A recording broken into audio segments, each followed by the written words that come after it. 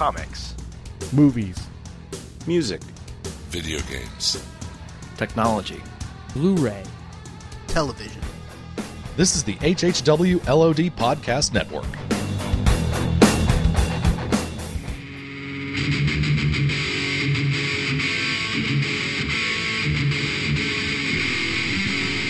You're listening to the Jersey Shore Podcast.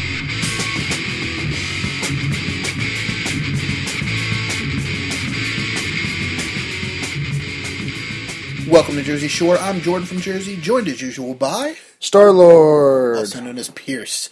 And tonight we're going to be talking about Thor: The Dark World in full spoilery detail. So if you haven't seen it or just don't want to be spoiled, we will be spoiling everything from Thor 2, Thor 1 theoretically, and Avengers. Anything in the Marvel Cinematic Universe that's been released up till this date could come in at some point. And after we have our discussion, assuming the audio turns out okay, I haven't listened to it yet, there will be some additional discussion from me, my friend John, who's been on the show before, and his friends Ryan and Greg, who I saw the movie with. Oh, so you went with more people. Okay. Yeah, so we recorded over at John's house, and I haven't listened to the audio yet. It was kind of a weird setup, but assuming it's even somewhat listenable, I'll tack it on to the end so people can listen to that discussion as well. So, Pierce, you're a big fan of Norse mythology. Well, yeah. Well, first off, let me talk about, if I may, my movie-going experience first. I also want to talk about that. Thank you for reminding me, because I had one of the world's worst theater experiences going to this movie. All right, so first off, let me say, I got special permission specifically for you to come with us as a character. All right. Well, as a S.H.I.E.L.D. agent. Yes. So a generic S.H.I.E.L.D. agent. Well, no. Which is fine. I'm not making fun of it. But as a specific S.H.I.E.L.D. Oh, that's true. Dum. So technically, Howling Commandos, but I guess he's been a S.H.I.E.D. agent. But anyway, point being, I think I mentioned before, my group of friends all has Avenger characters. And not long ago, I was given Star-Lord. That they dress up as to go to the Marvel movie premieres. Yeah, but and also other things. Yes. So, like, if there's 3 Kevins, we have a Kevin that goes by Nova because that's his character. So we dress up for the movies and we go. And if you don't have a character, so either you're newer to the group of friends or you just haven't been out a lot, you're a S.H.I.E.L.D. agent. And I actually got permission because was it Avengers? It was for Captain America. For Cap went as Dum Dugan. Yes. I made a costume. Yeah. I need a fat character. I can go as Dum Dugan. Yeah, exactly. Works. I grew out the mustache. Bought a cheap bowler. Yep. And like I said, I got permission for you not just to go as a S.H.I.E.L.D. agent, but specifically as Dum Dugan. But I guess John didn't want to dress up. Well, no, it was I went with John because it was John's birthday. So happy birthday, John. Oh, I didn't realize went that. with him and happy his birthday. Friends who were coming in from, at least one of them was coming in from out of state for his birthday. That's why I didn't go with you. Well, I was just saying because I invited you, John, and everyone to come. And John was just like, I don't feel like dressing up. But anyway, so yeah, I don't see John dressing. We got to our friend Jerry's house a couple hours early. Some people were already there getting ready. And this is some of their 4th time. And so some of them have their costumes pretty down pat. The Jerry fellow, he's Thor. And so he has pretty much his entire costume made up. And there's a guy that's been more or less his sidekick for a couple months, training him to go overseas and do some service work with him. And I was talking with Jerry. It's like, hey Jerry, what character are you gonna give him? And at the same time, we're pretty much just like Beta Ray Bill. Okay, I was thinking that's where you're going. Yeah, exactly. And so he actually gets really mad at me when I try to describe Beta Ray Bill to other people. So I'm like, hey, he's a horse that was Thor for a while. He's like, he wasn't a horse. I'm like, no, he's pretty much a horse that was Thor for a while. He beat Thor though. I'm like, yeah, but he's just a horse that was Thor for a while. Point being, we all dressed up. We got Hulk all green. He actually went as Gladiator Hulk from World War Hulk. Oh, cool. And this is Tim, right? Yes. Mm-hmm. Oh, yeah, you know Tim. Don't you? I know a lot of people in this group. Yes, I haven't seen about them that. in a decade, most of them, yes, but I know many of them. And some people's costumes were a lot more impressive than others. Mine, I just put some duct tape on a military jacket that I had, and that was pretty much the extent that I went. I did carry around, and someone got it, and it made me happy at the theater. I had a stick and a cup that I was carrying around with me. As Groot. And one guy was like, hey, nice Groot. I was like, thank you. I like you. You got it. No one else understood the entire night. And I should say, another reason I didn't go in my Dum Dum Dugan costume is I don't have it anymore. Oh, you don't? As far as I know. I mean, I moved since then, so it's if I is somewhere, it's in a box, and I'd have to dig for it. Oh, see, I thought you hours. just kind of like duct taped a harness, and that was pretty much it it. took a lot of work to actually put that together. I took white duct tape and made like the full That's true. fake leather That's true. shield, full body, upper body harness, and Yeah. holster and everything. And you'd have to summon a mustache out of nowhere. But so yeah, we had a full range. We had people that you'd easily recognize, like Thor and Hulk and whatnot. No Cap. Iron Man was a bum, just wore a sweatshirt.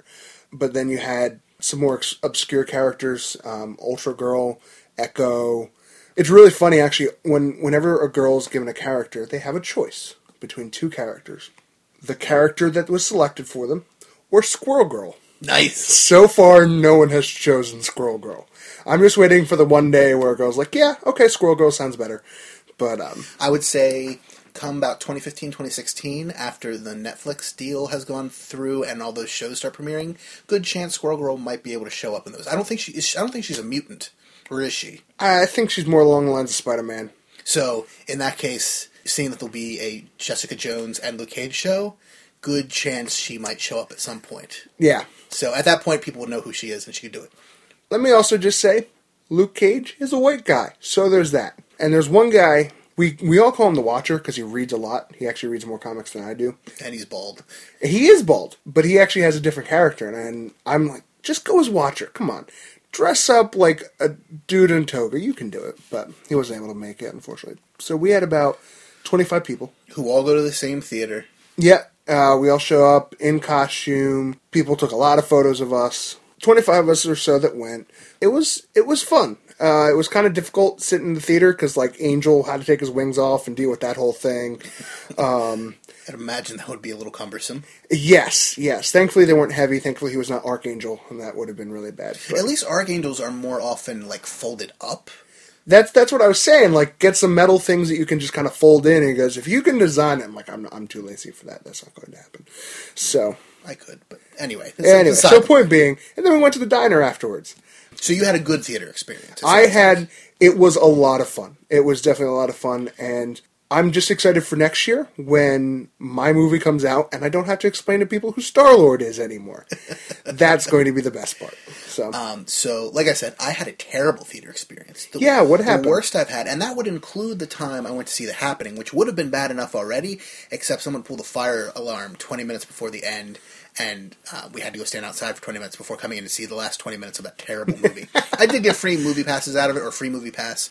Same day I saw the Hulk, the second Hulk movie, The Incredible Hulk. I saw The Incredible Hulk and then The Happening good the one. same Okay. day. Yeah. I Better. I don't hate the first one, but it's a strange Mutant movie. Hulk poodles, okay? It's a very strange movie. But it had some interesting ideas. But I wouldn't say it was good, certainly. Anyway, go to this theater. First off, the theater's sound should have been turned up about 30%. It was not loud enough. I've never had an appropriate sound level. I mean, I generally do, but this time it was definitely like, man, this seems kind of quiet. And had I really thought about it during the trailers, I would have gotten up and like gone and like found a manager or something to be like, hey, something's off. But by the time I realized it was quiet, the movie was starting and I didn't want to miss anything. So then there's, I would say, two groups. I don't know for sure, sitting behind us of kids, like 10 to 13-year-olds. Okay. Who keep talking. And honestly, they weren't talking that loud, but the sound of the theater wasn't loud enough. To mask that. Okay. So people kept shushing them, which was almost annoying than the kids talking. Yeah. But either way, they kept talking. But then groups of 10 or 15 kids would get up and leave the theater all at once, loudly, like clomping and kind of quickly down, it's a sloped theater, and then so running down the set of steps and then around the corner to get out of the theater in the back. And then they would come back like 5 minutes later. And then another group would do the same thing. And so that's why I'm not sure, like, was it multiple groups or one large group? I have no idea what the heck was going on. But so people keep yelling at them and shushing them and knock it off and all this kind of stuff. So this is going on for like 20 minutes. Eventually, somebody goes out and, like, gets a manager. So manager comes in, or not necessarily manager, Person but in somebody, charge, yeah. Guy in a suit comes in. In a suit? Yeah. He was the guy taking tickets when we got in. So he could be an okay. assistant manager or whatever, concierge, I don't know what the title might be, but he comes in, and then a security guard comes in, and then they leave after like 10 minutes. And I thought I heard him talking to like, you guys need to knock it off or whatever it was. So then they leave, and then it keeps happening again, so they come back. Now it's like 3 or 4 security guards, and they're back there for like 20 minutes, and eventually all the kids got kicked out. Yeah, and did people cheer? Play some of those. I love when people cheer. No, it was more we were just trying to pay attention to the Okay. movie. And I mean, and it's not like, the thing is, I don't know if those kids were actually being that unreasonable, aside from the getting up and leaving, and I don't know what that was about. So, I honestly couldn't even say for sure it was the same group, although the leaving in droves and coming back and talking ended at the same time. So, I'm Most assuming. likely, yeah. But I don't know if it was just that these were a large group of kids who just happened to be talking the amount that kids sometimes talk, and because there were so many of them and the theater wasn't loud enough, that it just became overbearing. Yeah. And so, in other words, I'm not saying that the manager should have kicked them out immediately and whatever, because, I don't know that they were really being that out of line. But that said, the first half of the movie, the entire first half of the movie, I was very distracted for. You didn't miss much. But the second half of the movie, I absolutely loved. And the things I caught out of the first half, I enjoyed. It was just, Okay. I was definitely distracted and couldn't focus as much. So, whatever rating, if we even do ratings, but my general feeling of the film all comes from the second half, which is Okay. where I was actually able to focus on what was happening and what people were saying, Okay. and etc. But I really enjoyed the movie. Yeah. What did you think of the movie before we talk about Well, ratings? yeah. If we're doing, well, let's just do ratings then. If you Have we done ratings before? no, but let's just do it. I'm just curious. I think I gave it an 8.5 out of 10 on LOD, or on Real Heroes. Okay, that's fair. I would Again, say based solely on the second half. on the second half. Okay, and I think I've done this before. I would give it a 4 out of 5, 4.5 out of 5. So an 8 or 9 out of 10. Yes, that one star that is not there is for one specific thing. Okay, let's And hear it. unfortunately, she was in a lot of the movie. Oh, you hate Natalie Portman. I hate Natalie and I Portman. have no problem with her whatsoever. And I actually maybe- liked her in the movie quite a bit. Maybe every scene she was in was just so bleh and uninteresting. See, I can think of like 5 or 6 examples of really good scenes she was in that she was really good in my opinion. I can think of 2. And I wouldn't really count this as a scene with her, but the scene in the chamber room with the mom. That would be one, sure. She wasn't really in it, and I'm not saying because of the technicality of it, but just because she didn't talk, nothing happened with her. Second one being the altercation in the desert wasteland area. Iceland. Yes, more or less. No, in real life it was shot in Iceland. I forget which one of the realms it was supposed to be, but it was shot in Iceland. Oh, was it really? On Okay. a volcano field, I believe. But basically, again, when she didn't talk and she didn't do anything in that entire scene. Okay. But every other scene with her, I just felt was so like, eh. See, I love the scene with her in the cave the second time where it's, what are all these shoes doing here? I loved her on the date with Chris O'Dowd, which was a really surprise cameo. I loved him in that, yes, absolutely. Well, I liked her in it quite a bit too. The whole thing with her and Darcy, or Darby or Darcy? Darcy. Darcy where everything's raining except on them, and then, she walks off, them throwing the shoes and the keys, that whole scene, her slapping Thor, her slapping Loki, her dealing with both Freya and Odin, like all those scenes with her in them, I thought were very good, and she was very good in them. Okay. And besides that, she wasn't in a lot of the movie. I mean, she was in a sizable chunk of it, but like doing things. Like it was more, she was there for a lot of it. We're unconscious for parts of it, Unconscious, yeah. I just kind of felt like a lot of it was them forcing us to like her. At least that was my opinion. I just did not care for a lot of the scenes with her, and the whole love aspect of it was completely unnecessary. But I mean, I think the movie doesn't happen unless there's that. Yeah, but it's less so than the first one, where it's an integral part of the story. She has to be there, absolutely, for that story to happen. In this one, it's more due to the plot. She absolutely has to be there for it to happen, but I thought it was used well. Let's backtrack before we bottleneck into Natalie Portman conversation. Well, let's backtrack all the way to Thor 1.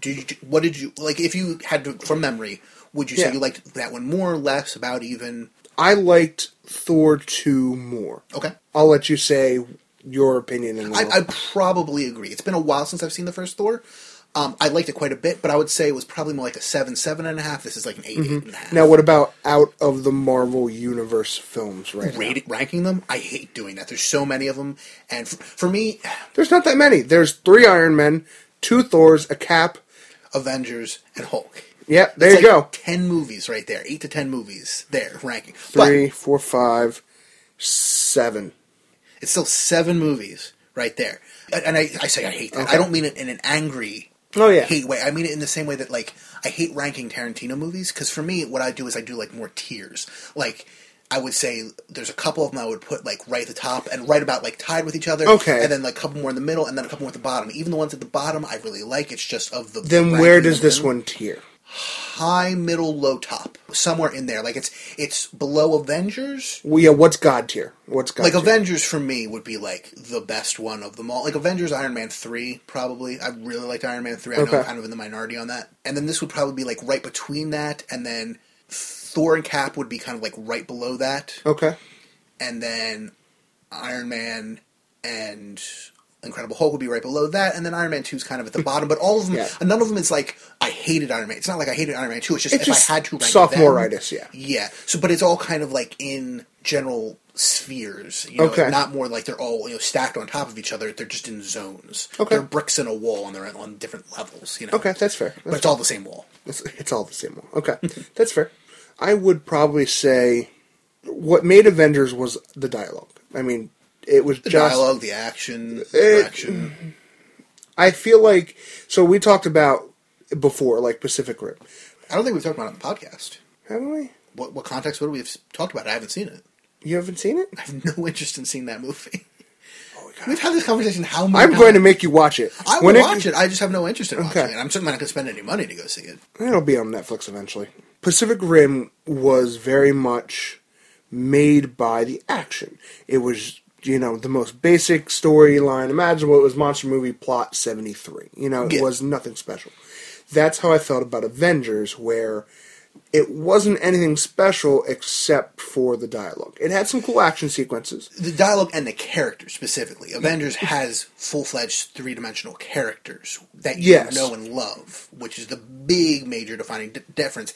And given that it's a getting the team together movie, That's the thing. Making a getting the team together movie or an origin story that doesn't completely suck from the get-go is incredibly difficult to do, as we've seen time and time and again. So if you can make one that's just merely passable, awesome. Avengers for me was way beyond merely passable. Oh, I agree, but I think if you took away that dialogue aspect, you'd get getting the team together movie plot number 7. Like, Well, I agree, but that's like saying take away the sound and you'd have a not as good of a movie. The dialogue is one of the most major pieces of a movie, you know, It right up there can be. with color or it- just picture. it you know. can be, but the story it wasn't the driving factor. I think you can a lot of times have a story be a driving factor, and that wasn't this. It's a character-driven movie. It's not a plot-driven movie. Yeah, exactly.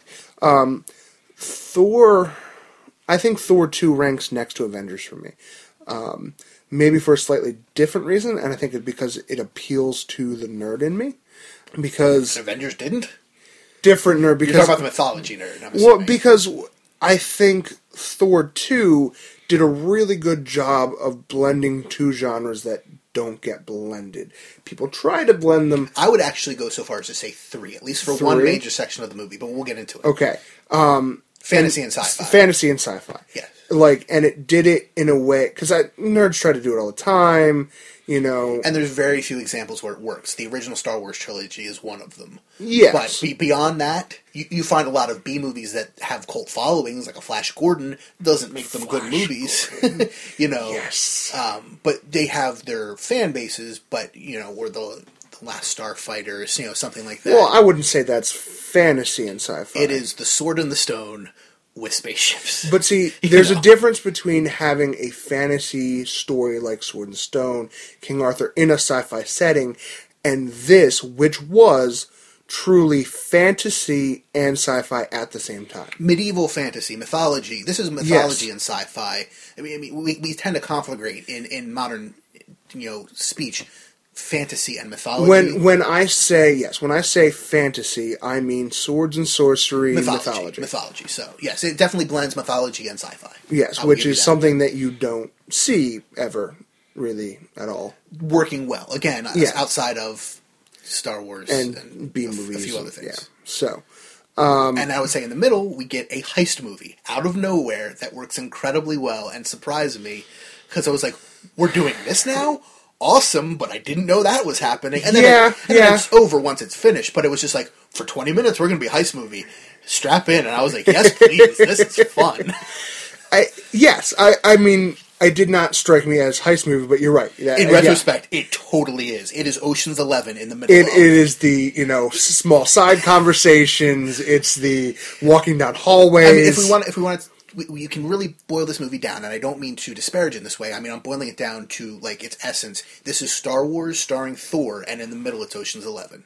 Okay. In many ways. Okay. In many ways. Stylistically. I'm talking because styles. it has Natalie Portman in it. No. I'm talking original trilogy. I know. This is very much in style. Star Wars starring Thor, and then you've got a heist movie in the middle of it. Okay. Which sounds almost like a knock against it. It wasn't. I love that. That's fair. That's very fair. So, I have and it's really not too much by choice, but a long history with Norse mythology. Partially because I lived with a dude who went by the name Thor, and that's like, his teachers called him Thor and everything. It's a really nice way to say you were kidnapped by Vikings. Pretty much, no. He was just a really big blonde guy that made a hammer out of a tree one time. And he kept it in the room. And we weren't even allowed to have weapons, but the artists were like, you're Thor, whatever, you can have a hammer. It's a hammer, it's a tool. Yeah, exactly. Except it was really big and like 75 pounds. But, it's a really cumbersome tool. It was really big. So point being with that, when we took a folklore class together, guess which mythology we did a group project on? Pan-American. Pretty much, exactly. Yes. No. So I got the basis from that, and then because this is me, the new Pokemon game is actually very, very steeped in Norse mythology. Actually, really? Okay, because I thought it was more set in Paris, a Paris-like. it is. city. It is. Yes, it is set in Paris. So it's not set in Norway and all that area, Viking territory. But the storyline is very much like the legendary Pokemon are supposed to represent the different creatures that dwell in Yggdrasil and whatnot. They switched up a little bit, like Nordog, the Devourer Worm, is actually the one that represents balance, and the bird that's supposed to represent balance is the Destroyer. So they mix it up a little bit. Between that and actually reading Thor, I've gotten a lot of Norse mythology in my brain. So gotcha. And so I was actually very pleased with how they dealt that, and they stuck with it to a point that works well, putting it in a comic book sci-fi movie setting, and I like that. Yeah, we got to see like 5 or 6 of the 9 realms. It's Exactly. all about the convergence of the realms. You even see Yggdrasil at one point. Yep, they explain kind of the different realms belong to different people. You see shots of that, and that was nice. Why for whatever reason I'm having a brain fart, and I keep wanting to call him Malkovich, and that's not his name. The villain, the elf king. Oh, Malekith. Malekith, yes. I don't know why I keep thinking Malkovich. Malekith. Malekith. Malekith. Does he have a fuller name? I thought he was the Witch King something. Malekith. I don't know. So basically, yeah, Dark But Elves. played by Christopher Eccleston, the Ninth Doctor from Which Doctor Who. I didn't get until the credits, and you wouldn't. told me. Any actor could have been in that role, Yeah. and it would have made no difference. It was all ADR'd and heavy makeup, and it's in another language for most of the movie. Nothing against Christopher Eccleston, I like him a lot. Anybody could have played that role, and it would have made no difference. Yeah, that's fair. And That's the very same fair. goes for, I forget, is it Algrith who becomes Curse? What? His second in command who becomes Curse?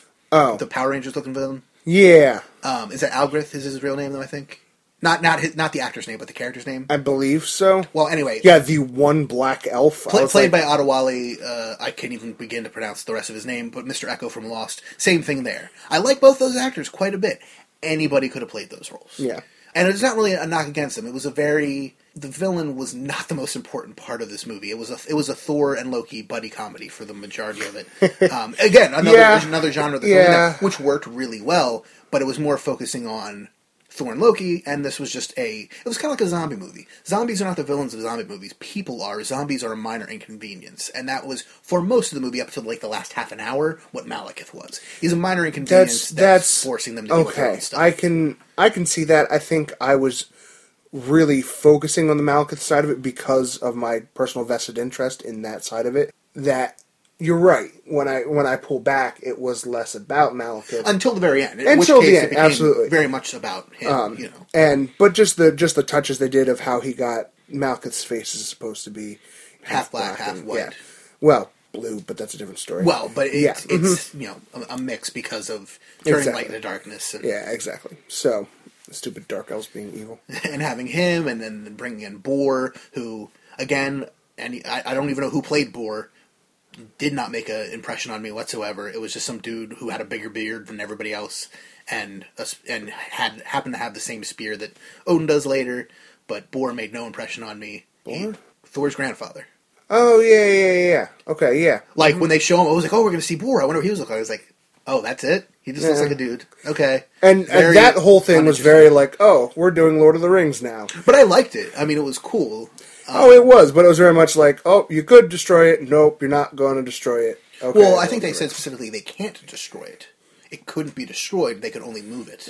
You could probably destroy it. They But- couldn't. They didn't even destroy it at the end of this movie. They couldn't. Yeah, what they do? They didn't do anything with it, did they? Yes, they did. They gave it to the collector to keep safe. No. Yes, they did. That thing they gave the collector at the end Was a the gem. Ether. That was the ether, which is an Infinity Stone, just like the Tesseract, apparently. Which we're getting way ahead of ourselves. But I thought that was actually kind of awesome. Okay, I missed that part of it. You must have. I just thought they. You- I you just were thought they so- had two stones. I just thought they had two stones. You were so taken aback by the actor's name, who I'm forgetting, being very flamboyant. And that was the whole hand thing was like, "Here, I welcome you." I was like, "Okay, this is." The weird thing is, and granted, I don't know a lot about the collector. I've read up on him a little bit. That appearance of him, very low on the totem pole in terms of flamboyance when it comes Yeah. to his Mm-hmm. appearance, because he looked positively restrained compared to some of the other representations of the Oh, collector. I've seen. absolutely, and it wasn't his Benicio del appearance- Toro Yes, was the Del Toro. It wasn't the his appearance that was weird. It was just all the weird hand motions that he was doing all the time. I was like, okay, dude, chill a little bit. He was Also, a little bit Martin Sheen from Tron, the second Tron movie. yeah, okay, yeah, second, Very theatrical and yeah, exactly. playing to the cheap seats. And the whatever the accent-y thing that he did was Don't know. It was strange. It worked, but I was just like, okay, you're really weird. Okay, collector, have fun with that. And do you want to talk about that, or do you want to? Well, let's say that for the end. And get Okay, work up because to it, but because if that, I'm just gonna, and I'll save it for that. that'll be a whole other discussion. because we're gonna talk about Guardians, and I'm excited. So yes, what was I saying about? So they couldn't destroy it, They couldn't destroy it. and it was cool to see that. I'm now also let me just say real quick. I'm now also realizing the entire movie was Lord of the Rings because it's the useless normal one that finds the weapon that's within her that she has to deal with and bear, and then it's a whole war, and then he gets what he wants. It was pretty much Lord of the Rings. I'm realizing that in now. some ways, Yeah. with more spaceships with and a lot more spaceships. lasers and antimatter grenades, which were awesome. That was well done. All of the Dark Elf tech, their soldier uniforms, I thought the masks were really creepy, The well masks, done. and at this point now I'm repeating myself from other podcasts, which is what happens when you record so many. But Yes. they were very much, and I'm not saying this just because Christopher Eccleston was in it, and it looked like the face of Bo's sister at the end in the collector scene Yes. in the tank. Yes. But they looked very much like Doctor Who villains. Yes, they in did. that. And that's what I The appreciate. first time you see them, they go, "That looks goofy," and then halfway through, you're like, "Oh, that's kind of creepy," and then by the end, it's kind of in the middle. Yeah. Oh, especially when they do the whole head to the side thing, like that's a very Doctor Who thing, and yeah, that was all very. They were Doctor certainly Who. better than the nameless, faceless villains that they were fighting on Hogan's home realm. That Oh, were the ended up in the prison. Beastmen, yeah, the They ended up in the Beastmen prison thing. that just looked like extras from a made-for-TV movie version of the Mos Eisley Cantina. Yeah, pretty much. You know, pretty much. Not impressed by them. And granted, like these are like the very few nitpicks I have about the movie. Yeah, but did they you? were very I don't know if cheap. anyone else on the other podcast mentioned who the Rock Monster was. Oh, I mean, I know who it is. It's it's from Beta Ray Bill. That's where we first see them. I think is him fighting them. They're from his planet.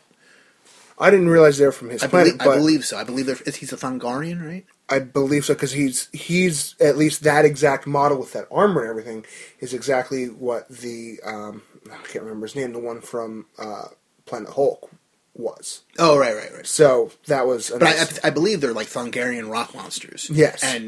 But they're I think they're from the same planet. I think. I'm not a Thor guy, so people are shouting at me if. well, yeah, Marvel Cosmic in general, it's just so big and large. There's a lot of stuff to know. Exactly. So we start the movie, it's Bor defeating the Dark Elves, and the Dark Elves mostly commit seppuku except for Malekith and his one main... Well, I guess there's a bunch of motherships, but his mothership, his command ship, and a bunch of fighters, they escape and go into suspended animation for 5,000 years. Was it 5? It really felt more like 10.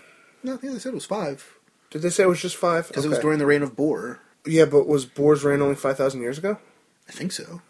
I thought it was longer. They say it happens every 5,000 years, the convergence. I was pretty sure that they were saying that the events we saw in the beginning of the movie was the last convergence. Okay. That it happened. Alright, fair enough. So, yeah, and then it goes into humans being boring, normal humans. Because See, I humans. liked all that stuff. I like Darcy. I like Darcy's intern. Darcy Ian. was the saving grace of all that. And when she said Mew Mew, I was happy. Meow meow. It's meow meow. It's Mew Mew. How's it going? That was a big laugh in my theater. Yeah, we're together on this, and not a lot of people are. A lot of people hate her in the Thor movies. I find her hilarious. I think, yeah, as far as the humans go, she's the saving grace of them, in my opinion. Oh, see, I like Selvig. I like Portman. I liked Ian, who was new in this one. Ian was good. But there's not really any my other... name's Ian. My name's Ian. There wasn't really a lot of other humans, aside from Chris O'Dowd, in either movie. Aside from the Stan Lee cameo, of course. Which is That was, funny. yeah. The whole movie was like, oh, where's it going to be? He's crazy. Yeah, one of the shorter cameos he's had, but also one of the funnier, I think. Yeah. So they discover that there's all these portals all of a sudden showing up where if you drop your shoe in it, it falls in the portal and it comes out somewhere else unless it doesn't. Natalie Portman goes through one of the portals, ends up getting infected with the ether, which is the super weapon that the Dark Elves were trying to use 5,000 years ago. Yeah. So now she's infected with it. She comes back to Earth. Which shows gem do up. you think it is? Which gem do you think it is? Probably power, because the Tesseract has been confirmed as space, That would make sense. but don't know for sure. Okay. Trying to think what else it would possibly be. Maybe soul, because it feeds off life force? But it converts light force from light to dark. It converts light to dark. Like, beyond that, Well, what do we got? We got space, power, time. mind, soul, and heart? No. No, because that's Captain It Planet. is Captain Planet. Reality. Reality. Could be reality. Changes reality from That would light to actually dark. make sense. Okay, that would make a lot of sense. I don't think they've confirmed specifically which one it is, but the Tesseract is definitely space. Kevin Feige has confirmed for sure that's what I it mean, is. I can't imagine what else it would be. Well, people were saying mind or heart because of how Loki was able to use its power to... Why do you keep saying heart? Oh, I'm sorry, mind or soul, because of the way that Loki was able to affect people's hearts, and also because most of the time the mind gem is portrayed as blue, but they have changed many Yes, times yeah, throughout the I was years about in to the say- comics.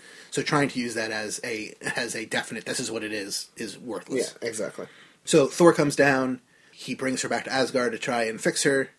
Yeah. The Dark Elves show up because they see that the ether's been released. Heimdall takes down a ship with daggers. That was Pretty cool. epic. I was all like, hey, all you guys with guns aren't doing anything, and he took it down with some knives. So, what's that say? The Dark Elves kill Freya. They destroy the throne of Asgard. Well, they don't just kill Freya. It's not just like... They do kill her. I mean, she fights back. Yeah. Like, it was Let's pretty just say awesome. there's a hardcore fight scene before she dies. It's not just like, oh, they stabbed her and she's dead. It was a very impressive fight scene, honestly. Mm-hmm. Yeah. And then Malekith gets his, scar, which, he needed. From Thor. Thor hits him with a lightning bolt. Yep. And then they run away because they're elves, and that's what elves do in fantasy. They run away. So Odin, as usual, refuses to let anyone go after them. So Thor enlists Loki and the Warriors 3 and Sif to have a heist movie in the middle of this movie. Yes. Well, also, real quick, and help before them we get get out in, of Asgard. before we get into the heist movie, one, and it's not a blaring plot hole, but Asgard's defenses were taken down, and not From like- inside. Not yes, Because Kirsch was already there. He had gotten in with the prison population. exactly. He looks so much like a Power Rangers Yes. villain. It was bad. He destroyed the shield that is around whatever the central building Shield is. generator or whatever. Exactly. The gun still worked, okay? And at one point, you see the outline of the invisible ship kind of floating over Asgard.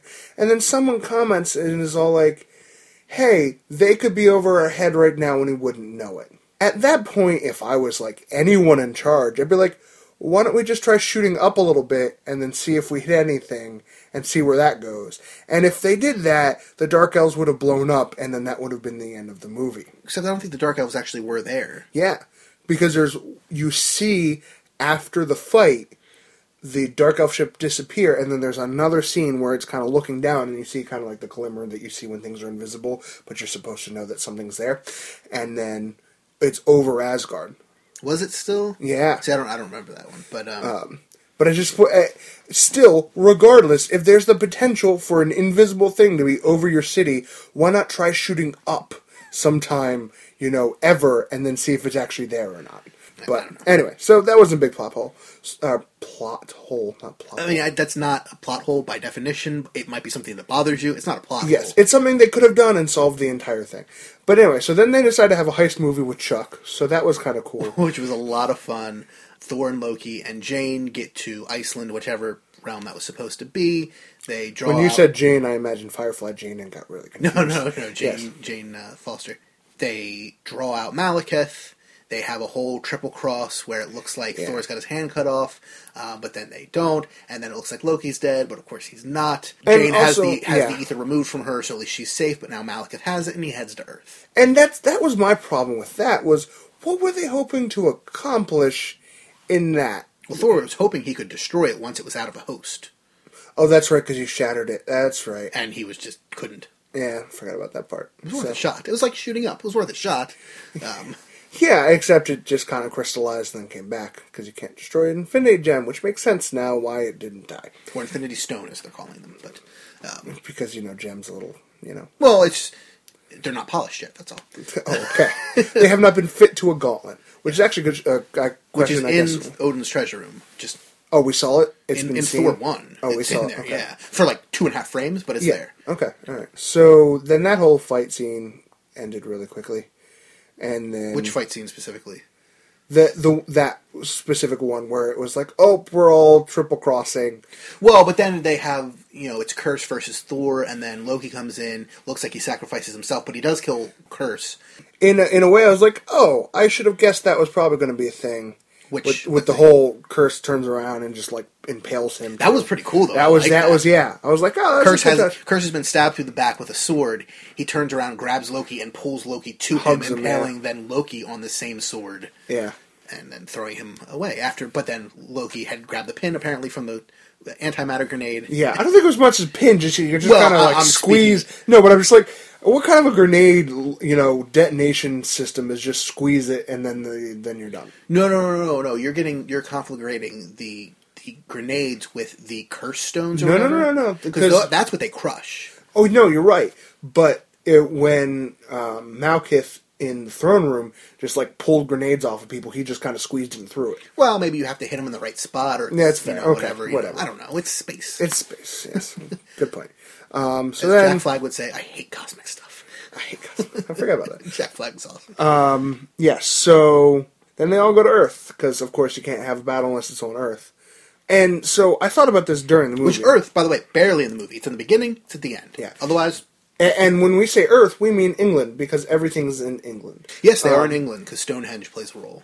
I kind of figured the reason it was all in England is so that it was only Thor. Because I still don't think that makes a difference. I think you could do the same thing in Earth and have it just be on Earth. Because England being on a different planet. In the U.S., just because it happens so quickly, it's in the span of like 20 minutes. SHIELD, Cap, nobody else would have time to respond. I guess. And okay. SHIELD is international, so SHIELD can be anywhere. But it's just... Well, I mean, in the comics, S.H.I.E.L.D.'s international. No, they're international in the movies as well. She even says, you call the cops, S.H.I.E.L.D. will be here an hour later, or whatever. Okay. At one point. Okay, that's fair. I just kind of came from it at the angle of, are they looking to cover up the plot hole of, well, where's Cap? Again, where's not a Iron plot Man? hole. No, but I'm These saying things are not plot holes. If it was It in certainly America, does it better than, say, Iron Man 3. Yes, but what I'm saying is, if it was in America, people would probably ask those questions. Possibly, And but still, the then answer it would be a plot hole. That's what I mean. The answer would still be all the craziness happens in the space of about 20 minutes. Even if Cap has the fastest supersonic jet in the world, unless he's within 100 or 200 miles of that spot at that time and ready to go, he wouldn't even have time to show up. Okay, all right, that's fair. So, But he still does show up in this movie. He does. We get a That nice was- little surprise yeah. Captain America cameo, which was hilarious. It was about, 20 seconds long, if that. Yeah. However long it takes to walk between two pillars, but yeah, pretty much. It was there. It was funny. It was gone. We kept going. Yeah, it was a very nice touch. Loki, I think, stole the show of this one. Oh, every scene he was in was better than the others. Yeah. Not that the others were bad. It was just they were. Yeah, better. he was, and even the Which is the same for the first one and many parts of Avengers. Not all of Avengers. he was good in Avengers, but I think this has been his best role. Maybe. I think he had really strong things to do in all three movies, particularly on Thor 1, where he realizes that he's not actually Odin's son. That whole sequence was fantastic in the 1st movie. But you could also, juxtapose that with him finding out about Freya's death in Thor 2. Like, both opposite sides of a similar coin. But at the same, so one, I think he had more moving. I think seeing Freya's death showed more character than just kind of the rage that was finding out he's adopted and he's never getting the throne. But I think you also saw how he is Loki, the trickster god. Oh, absolutely. Like, I don't think you saw that in the other two movies.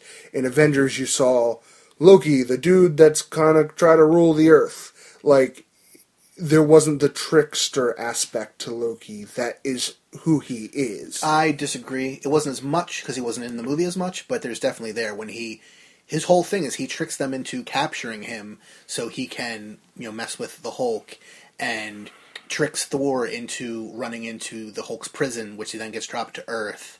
And there's a lot of trickster stuff going on in that movie with him. It's not all on the surface, but it's all happening. Let me phrase it differently, because it's not exactly what I'm talking about. I'm talking about more demeanor. So, like, The actual chaotic nature. yeah. So when he's talking to Odin in the beginning, and Odin's trying to have a serious conversation, and Loki's all like, or what was it? The comment about distinguishing between him and mortals, and Loki's Well, he like, goes, I would have ruled over them as a benevolent god. And Odin says, we're not gods, we're mortals, just that we live, we die, just like them. He goes, give or take 5,000 years. And so it was all those kind of snide remarks the whole time. I would say definitely the chaotic trickster personality Exactly. comes across the most in this one. Yeah, which not was the awesome. not the dude that's trying to rule the world personality kind of thing. Yeah, so that I really admired, and then that bit he did for the getting ready for the movie with the children. Did you see that? Oh, the ad, not in the movie. Yeah. Okay, yes. The ad where he's sitting with the children, and they're like, "Which one?" And he's like, "Which one do you like better?" And they're like, "Thor." And he's like, "Why?" It's like, "Oh, well, because Thor can knock people over with his hammer." And he just shoves the small child that said that, and it's like, "See, I could do that with my hands. Who needs a hammer?" And you're like, "Oh, that's amazingly adorable." But So they get back to Earth. They fight Malekith. Thor fights Malekith while Jane and Eric are working with their little portal devices to kind of control things. and while Darcy and Ian make out, Which was pretty funny. And people are teleporting all over the place. There's a lot of humor, like unexpected humor that was really worked well in the climax, in the final fight scene with Thor having to get on the train, them sliding down the building. Yeah. A lot of the game Mew portal, not having any idea where to go. the whole thing felt very reminiscent of the game Portal and Portal 2 Yeah, video games. that's what I thought the with entire them jumping time. in and out of places, and the ice monster thing from Jotunheim. I forget what it's called, but that all coming into play. There's a lot of legitimately Speaking funny of that stuff. thing, the worst ending Oh, credits. see, I liked it quite a bit. It got a big laugh in my theater. Oh, really? All Yeah. of us were just like, really? We waited around for that? My But theater was very, very happy with it. Okay, but anyway, continue. So they fight him. Thor, gets close enough to him that he can throw Eric and Jane's devices at Malekith and start warping pieces of Malekith off, which is really cool. Yeah. And then all the bad stuff gets teleported to Iceland. Not actual Iceland, but whatever realm it was. The day is saved. Svartalfheim. Come on here. Svartalfheim. And everything isn't destroyed, but at least there's like a very small window wherein Malekith can complete his mission every 5,000 years, because they get him away from where he can complete the mission within the amount of time. The day is saved at least until the next convergence in 5,000 years. Which isn't going to... Well, I mean, Hooray. Malekith's the hinting is Malkuth's dead. You know, Probably. when he certainly- got Prometheus. He's certainly been disarmed, I think we could say. Ah. And yeah. crushed. Yeah, he got Prometheus. Yeah, I got you. And so then Thor goes back up to Asgard. He talks to Odin, and Odin's like, "Oh, I get what you were trying to do now. It's cool." Thor says, "I don't want to be king. I'm going back to Earth to be one of their heroes." And he leaves, and we see it wasn't Odin, it was Loki. Loki has taken Odin's place, at least for that moment. Which I thought was rather obvious. Oh yeah, absolutely. But is Odin dead? Is Odin still king and no problem? And Loki just pretended to be him for that moment. Is Odin under a glamour and in the Asgardian prison in Loki's place? I assumed that because there was the scene with the guard. Because I had to explain this to a friend of mine because he apparently missed the green flash with the guard on. Well, it's off Svartalfheim. camera, I believe, right? Like it's out of the frame. So, you see the light and yeah. you hear the sound, and then he walks into frame. Exactly. And so my friend missed that. He saw it twice. So And it's the same guard that Loki took the appearance of when he was going through his roster of appearances when he turns into Cap and Yeah, exactly. and everything earlier in the movie. And so, when he's talking to Odin, my friend didn't realize that was Loki talking to Odin. And so when I told him that, I was like, yeah, I mean, I thought it was a little obvious that, Odin was actually Loki. He's like, no, you didn't. You're just making that up. I'm like, no, because the guard was Loki. And he goes, no, it wasn't. I'm like, yeah, it was, because he turned into him, because there was the green flash. He goes, there was a green flash? I was like, yes, there was a green flash. He goes, oh, I've seen it twice now, and I missed that. I was like, yep. So, movie's over at that point. Yep. With Thor still in Asgard, but saying, I don't want to be king, I'm going to go hero. be with my girlfriend. I don't know if he specifically says he's going to go back, but you definitely get the impression, but I don't know if he specifically says it. And then movie's over, credits, the hero credits, then we have our mid-credit scene, which is Sif and Volstagg bringing the ether to the Collector. Can I just say, I really like the way they did Volstagg. I like Volstagg in both movies. Well, no, I'm just saying as opposed to the way that I guess they could have done him, which is the full-on comic version. Which is buffoon, kind of. Yeah, exactly. So I do kind of like the way that they've done him. And they did a very good job with Civ. And then, I forget Chuck's character. Fandral. All of which I think they did a very good job of. Oh yeah, the Warriors 3 and Sif in both movies. I like them quite a bit. Warriors 2, but... Well, the other one's in the movie, just not for a lot of it. Yeah, I don't know why that was. Because he was on his home realm, keeping the peace there. Yeah, but I mean, why did they set that up Maybe that he way? wasn't available for as much shooting or something, I don't know. So they go to the Collector and they explain, hey, we need you to take care of this, which is the ether in a special container. Yeah, I missed that Much part. smaller. Apparently their technology hasn't progressed a lot in 5,000 years, shrinkable. but their containers have gotten smaller. And they basically say, so we need you to hold on to this because we've already got one Infinity Stone in Odin's vault, being the Tesseract, and as you know, really bad idea to keep multiple stones in the same place, so hold on to this. And Benicio del Toro, after they leave... There's a bunch of hand motions. Says 1 down, 5 to go, because he wants the other 5. Then the full Because credits... Thanos wants the other 5, but No, yeah. because the Collector wants the other 5. really? Collector's not a bad guy. In the comics, at least, Thanos knocks him out and forcibly takes the gems. Okay. Which is a big deal. The Collector, from my understanding, and this could be off, but he's about 1 billion years old. Yeah. He's a holdover from the previous universe, like Galactus, etc.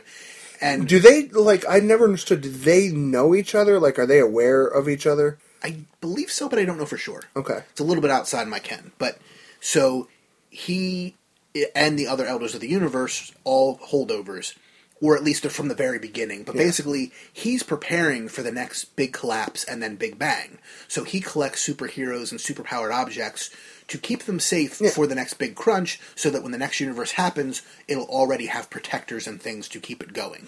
Yeah. So that's why he would want all those items of power. So that's the first mid-credit scene. That is our preview for Guardians of the Galaxy. And then we have the full credits, and then we have the after-credit scene where Thor reappears on Earth, and then we have that flash over to... No, first off, you have her sitting there eating cereal, and then you hear thunder, and then she goes, Thunder, and then Thundercats, oh! That's a good point. And then she just runs outside, and they have this emotional embrace. I'm like, oh, this is what I waited around for. And then you cut over to the same courtyard where they had a lot of the portals and stuff. The Jotunheim and beast. the Jotunheim monster is chasing birds in a parking lot, and it's a funny shawarma-esque joke, laugh, and movie. Yeah. And then it says Thor will return. Does it say that? Just like Iron Man 3 ended with Tony Stark will return. Missed that Or part. Iron Man, I forget. So let's go back to Guardians. Well, first off, who is Amy Pond supposed to be? She's Nebula. Okay, I don't know. who Old that is. school Avengers and Guardians of the Galaxy villain. Oh, she's one of the villains. Oh, Okay. yes. Her and Ronan the Accuser are the two main villains, from what I understand. Oh, we're fighting Kree. Yeah. That should Or be at least interesting. Ronan. Okay. Well, it's your heroes in Guardians of the Galaxy are a bunch of criminals who escape from prison, and We're not criminals. They're all criminals. We're one-of-a-kind genetic mutations. who are also criminals, and he is a policeman / judge he's Judge Dredd trying to track down a bunch of criminals. He's Green Lantern meets Judge Dredd. Yes. Kind of, yeah. Yeah. With a big hammer. With the big hammer, which I like. Okay. All right. That's okay. And granted, I don't know if that's the plot of the movie. That's like if I had to guess. As long as the Kree don't have that stupid fin on their head like they've had for the last 50 years. Anyway, I think it's going to be more the Nova Corps that are going to be more the ground troops in the movie. the Nova Corps in it too. You haven't even seen the costumes? They've released like what the costumes look No, like. I've only More, seen. it's infantrymen. It's not like full Nova Centurions. It's like low level Nova guys. Okay. Also, I heard that they're getting rid of the current Nova run to bring back Richard Rider, which should be good. No. That's what I heard from the guy who is Nova in our group. Don't believe that's true at all. Really? Darn, No. because I really don't like the Nova's joining the New Warriors, but I don't believe they're ending his comic or bringing back Richard Rider. Oh, I think they should bring back Richard Rider. But anyway, point being, I don't know if you really notice it, but it was stylistically very different from the rest of the movie. Oh, the Guardian scene, yes. Yes. It felt like something out of Doctor Who. And which... Or but Babylon 5. Or Yeah, something. Babylon 5 or a bad sci-fi B movie. It Kinda was like weird.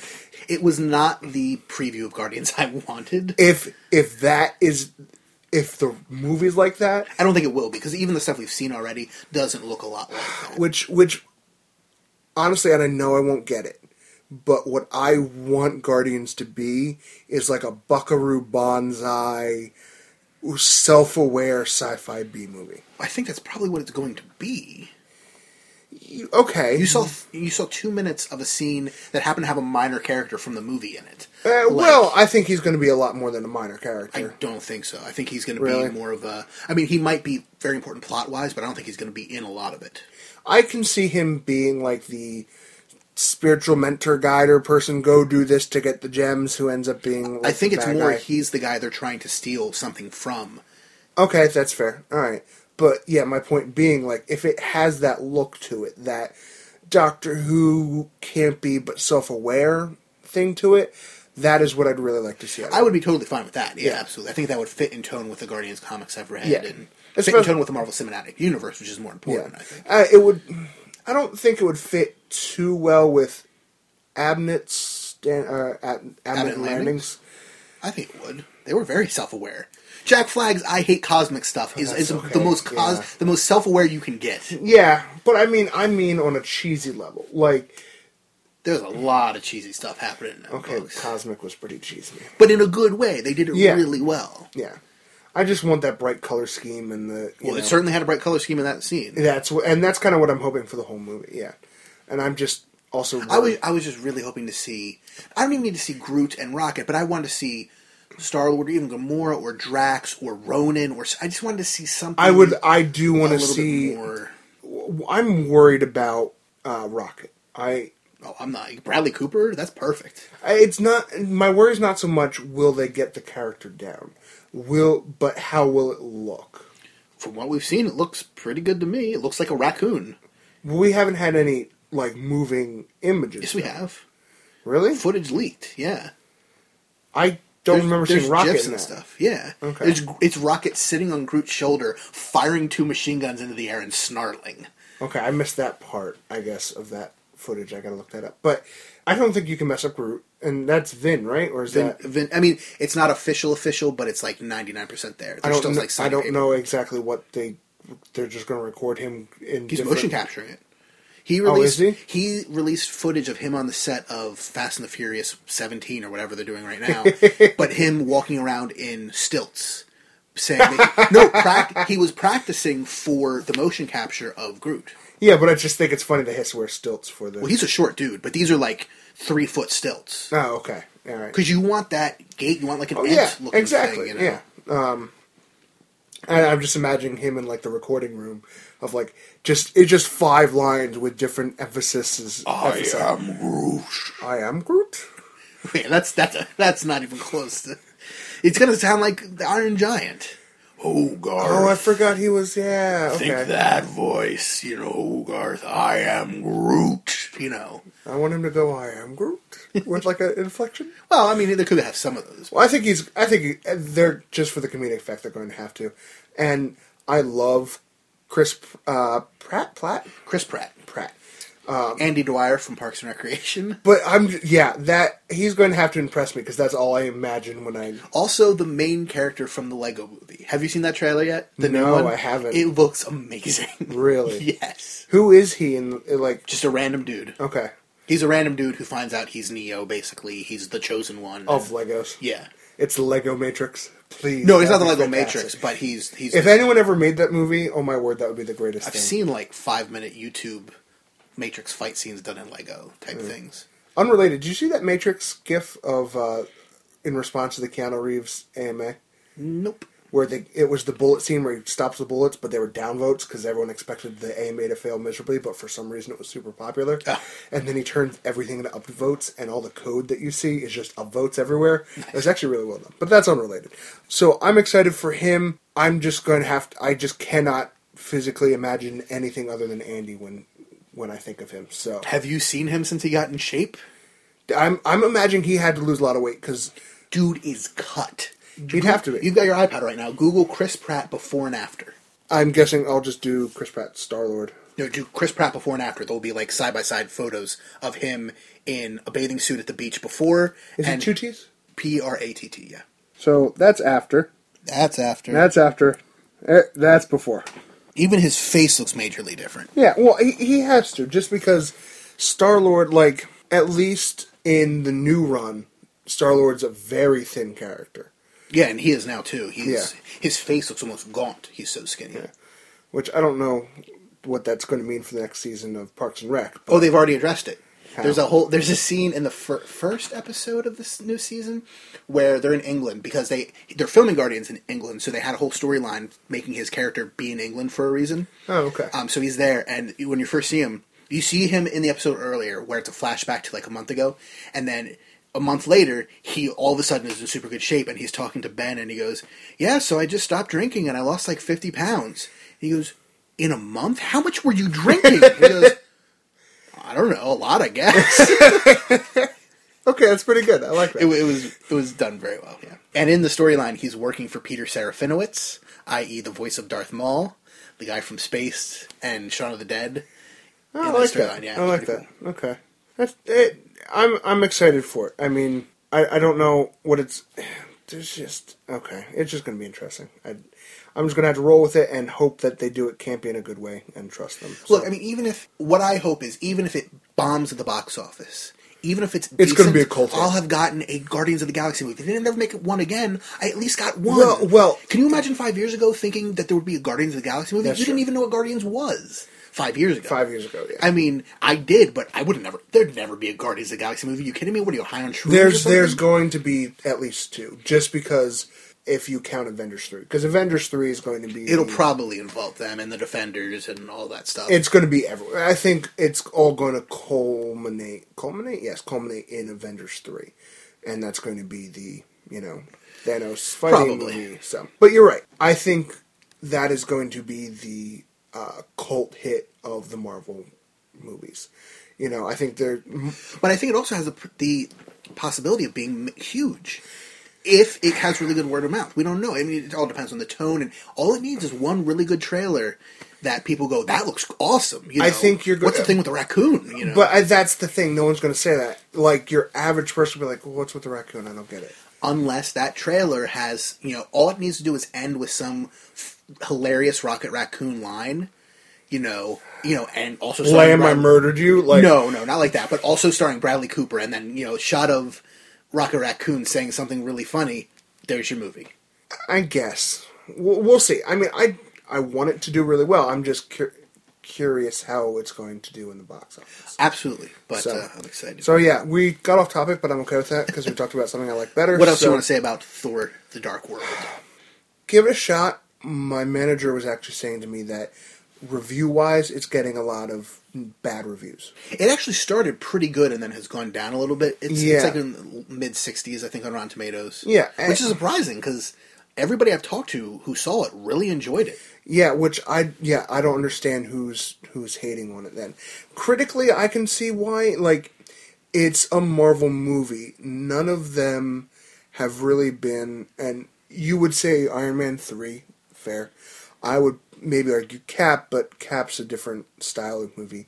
They haven't been, and I put this in air quotes, good movies. Well, they haven't been. They've been solid movies. They've been entertaining movies. Yeah, they haven't done anything groundbreaking. And that's why I think maybe it was such a, or not such, that it's getting critics flack from critics, I should say, is because it's just an entertaining movie. It's not really anything special. It doesn't really build on, the moving characters from one. There's no character development, really. Oh, I disagree with that. I think both Thor and Loki have character development. I think you see more of the same. I don't think Thor has any character development in the movie. I disagree. In the first one, he's getting in touch with his humanity, and in this one, he's learning to forsake his godhood. But I don't see that, though, because I still see him, there's no, like, Thor learns to deal with things with his brain instead of hitting it with a hammer. Like, he still is Thor, and he still just hits things with hammers until they die. But the whole first movie, in the first half of this movie, it's Thor who wants to be king, who wants to be king, who wants to be king, who wants to sit on the throne, and by the end of the movie, he's like, you know what? I don't want that. But see, at no point in the second one is he like, I want to be king. Like, it's in the beginning, I think. I don't or at remember least that. Loki talks about it, how much Thor wants to be king. Like, in Iron Man 3, and I'm pretty sure we talked about this, there is a lot of character development. You see Stark go through. Oh, yeah, absolutely. But I don't see... There's certainly a lot more character development. Yeah, I don't see anything... I mean, you see emotional high and low points for Loki, but I wouldn't say he develops as a character as much as just is that character with different emotions. Although, at the same time, should Loki develop? Loki should be the trickster, always. He should, even if he has high or low moments or learn something, he should forget that thing he learned 5 minutes later and go back to being the same thing. Just going back to the mythology, it's always, the joke, you've probably seen the flowchart on Reddit or something where it's Guide to Norse Mythology. Question, yeah. Did ice giants, or did Loki do it? Yes or no? If it's no, did frost giants do it? Yes. Loki did it. Loki's behind it. Who's going to fix it? Loki's going to fix it. It's... Thor's going to fix it. Well, but Thor is going to force Loki to fix it. Well, yeah. You're right. Or Balder or Odin. One of them is going to force Loki to fix it. You're absolutely right. I think you can still have him have some character development, especially since he has been such an integral role across 3 films now. Like, well, he got the throne, it appears. Well, that's very true. Yeah, he got what he wanted. I'm assuming he just forced Odin into Odin's sleep for a while. Yeah, we don't know, and it'll take till Thor 3 to find out. But yeah, which I wonder what they're going to do for that. Maybe bring in Balder. That's true. It could be Thor fighting to save Odin from Loki. It could be, we've got so many films in between now and then. Well, we probably only have 2 or 3, I think. They haven't. Well, first off, they haven't even announced that there will be a Thor 3. But you have Cap 2, Guardians of the Galaxy, Avengers 2, Ant-Man for sure. Before you'll have another Thor movie. Is Ant-Man for sure before another Ant-Man Thor? is for sure. It is dated and everything. I really don't know what they're going to do with that. But I can't wait to see. It's a heist movie directed by Edgar Wright. I'm in. Is it a heist movie? Is that the direction? Okay. Yeah. Because I'm like, what do you do with a scientist? Like, we don't even know that's going to be Hank Pym. What, you think they go irredeemable? It could be Scott Lang, who was a criminal who stole the suit. Irredeemable, right? No, that's Eric O'Grady. Whatever. Eric O'Grady is a dumbass who accidentally ended up with the suit. I love Eric O'Grady. Don't get me wrong. He's one of my favorite characters. But Eric O'Grady is the guy who, through bad luck, found himself with a suit and being pursued for murder that he didn't commit. Scott Lang, if I remember correctly, stole the suit. He was a thief who stole the suit from Hank Pym. Okay. And then was Ant-Man and Giant Man for a while. Gotcha. But you can have Hank Pym being the guy building the suit, then half the movie be... then he has it stolen. Maybe he has to steal it back, or who knows? Or maybe it's all through. We have no idea yet. I don't even want to speculate too much on it because it's so far away. And because no one really knows Ant-Man at all. but aside from that one time he hit his wife. Don't get me wrong, terrible thing, but it's the only thing anybody ever brings up about see, him. I didn't even know about that. Aside from the fact that he just built Ultron. I was about to say the Ultron thing is really what. Yeah, Those are the two things. Everybody hates. Well, because everyone's hates him. freaking out about how he's not going to be the one that built Ultron this Doesn't time. bother me at all. Give him something else defining, maybe. Hey, that's a novel idea. Or, I mean, like you were saying, it's probably... Oh, can they do Vision? Because wasn't Vision an X-Men for a while? Or is he always an Avenger? He's not a mutant, for sure. He's a robot, so... or an android. Well, I mean, he was married to What's-Her-Face, so... So, but she's going to be in Avengers, too. Is she? Absolutely. Quicksilver and Scarlet Witch are absolutely in Avengers, too. I wonder how they decide who has rights to what characters. There's a handful of characters, I actually just updated this the other day, that are in a gray area contractually where both companies are allowed to use them. Okay, so for both instance, are. Quicksilver will be in Days of Future Past. Oh, what? And in Yeah, Avengers I 2. was about to say, like, how's that going to work? Completely different actors. Okay. Just not even, and apparently very different portrayal, different look, very different everything. Okay. Avengers can't mention the word mutant or that they're related to Magneto, and X-Men can't mention They are can't Avengers. mention mutant. Like, No. they cannot say, what are your powers based on? Well, I'm a mutant. They were Like, born this way. That's all you have to say. Okay. I was Alright. born with these powers. Don't know. Yeah. Genetic anomaly. Okay. Call them specials. Call I them wish whatever. Spider-Man had fallen into that gray area because that would have made Avengers better. Well, that's a completely different contract. I know. With a completely different company and a contract for a specific character. Who else is gray area? We don't know. They've said it's a very small number. It's a handful, is what Kevin Feige said. But I would imagine it'd be Wolverine. no, if they could use Wolverine, they would use him.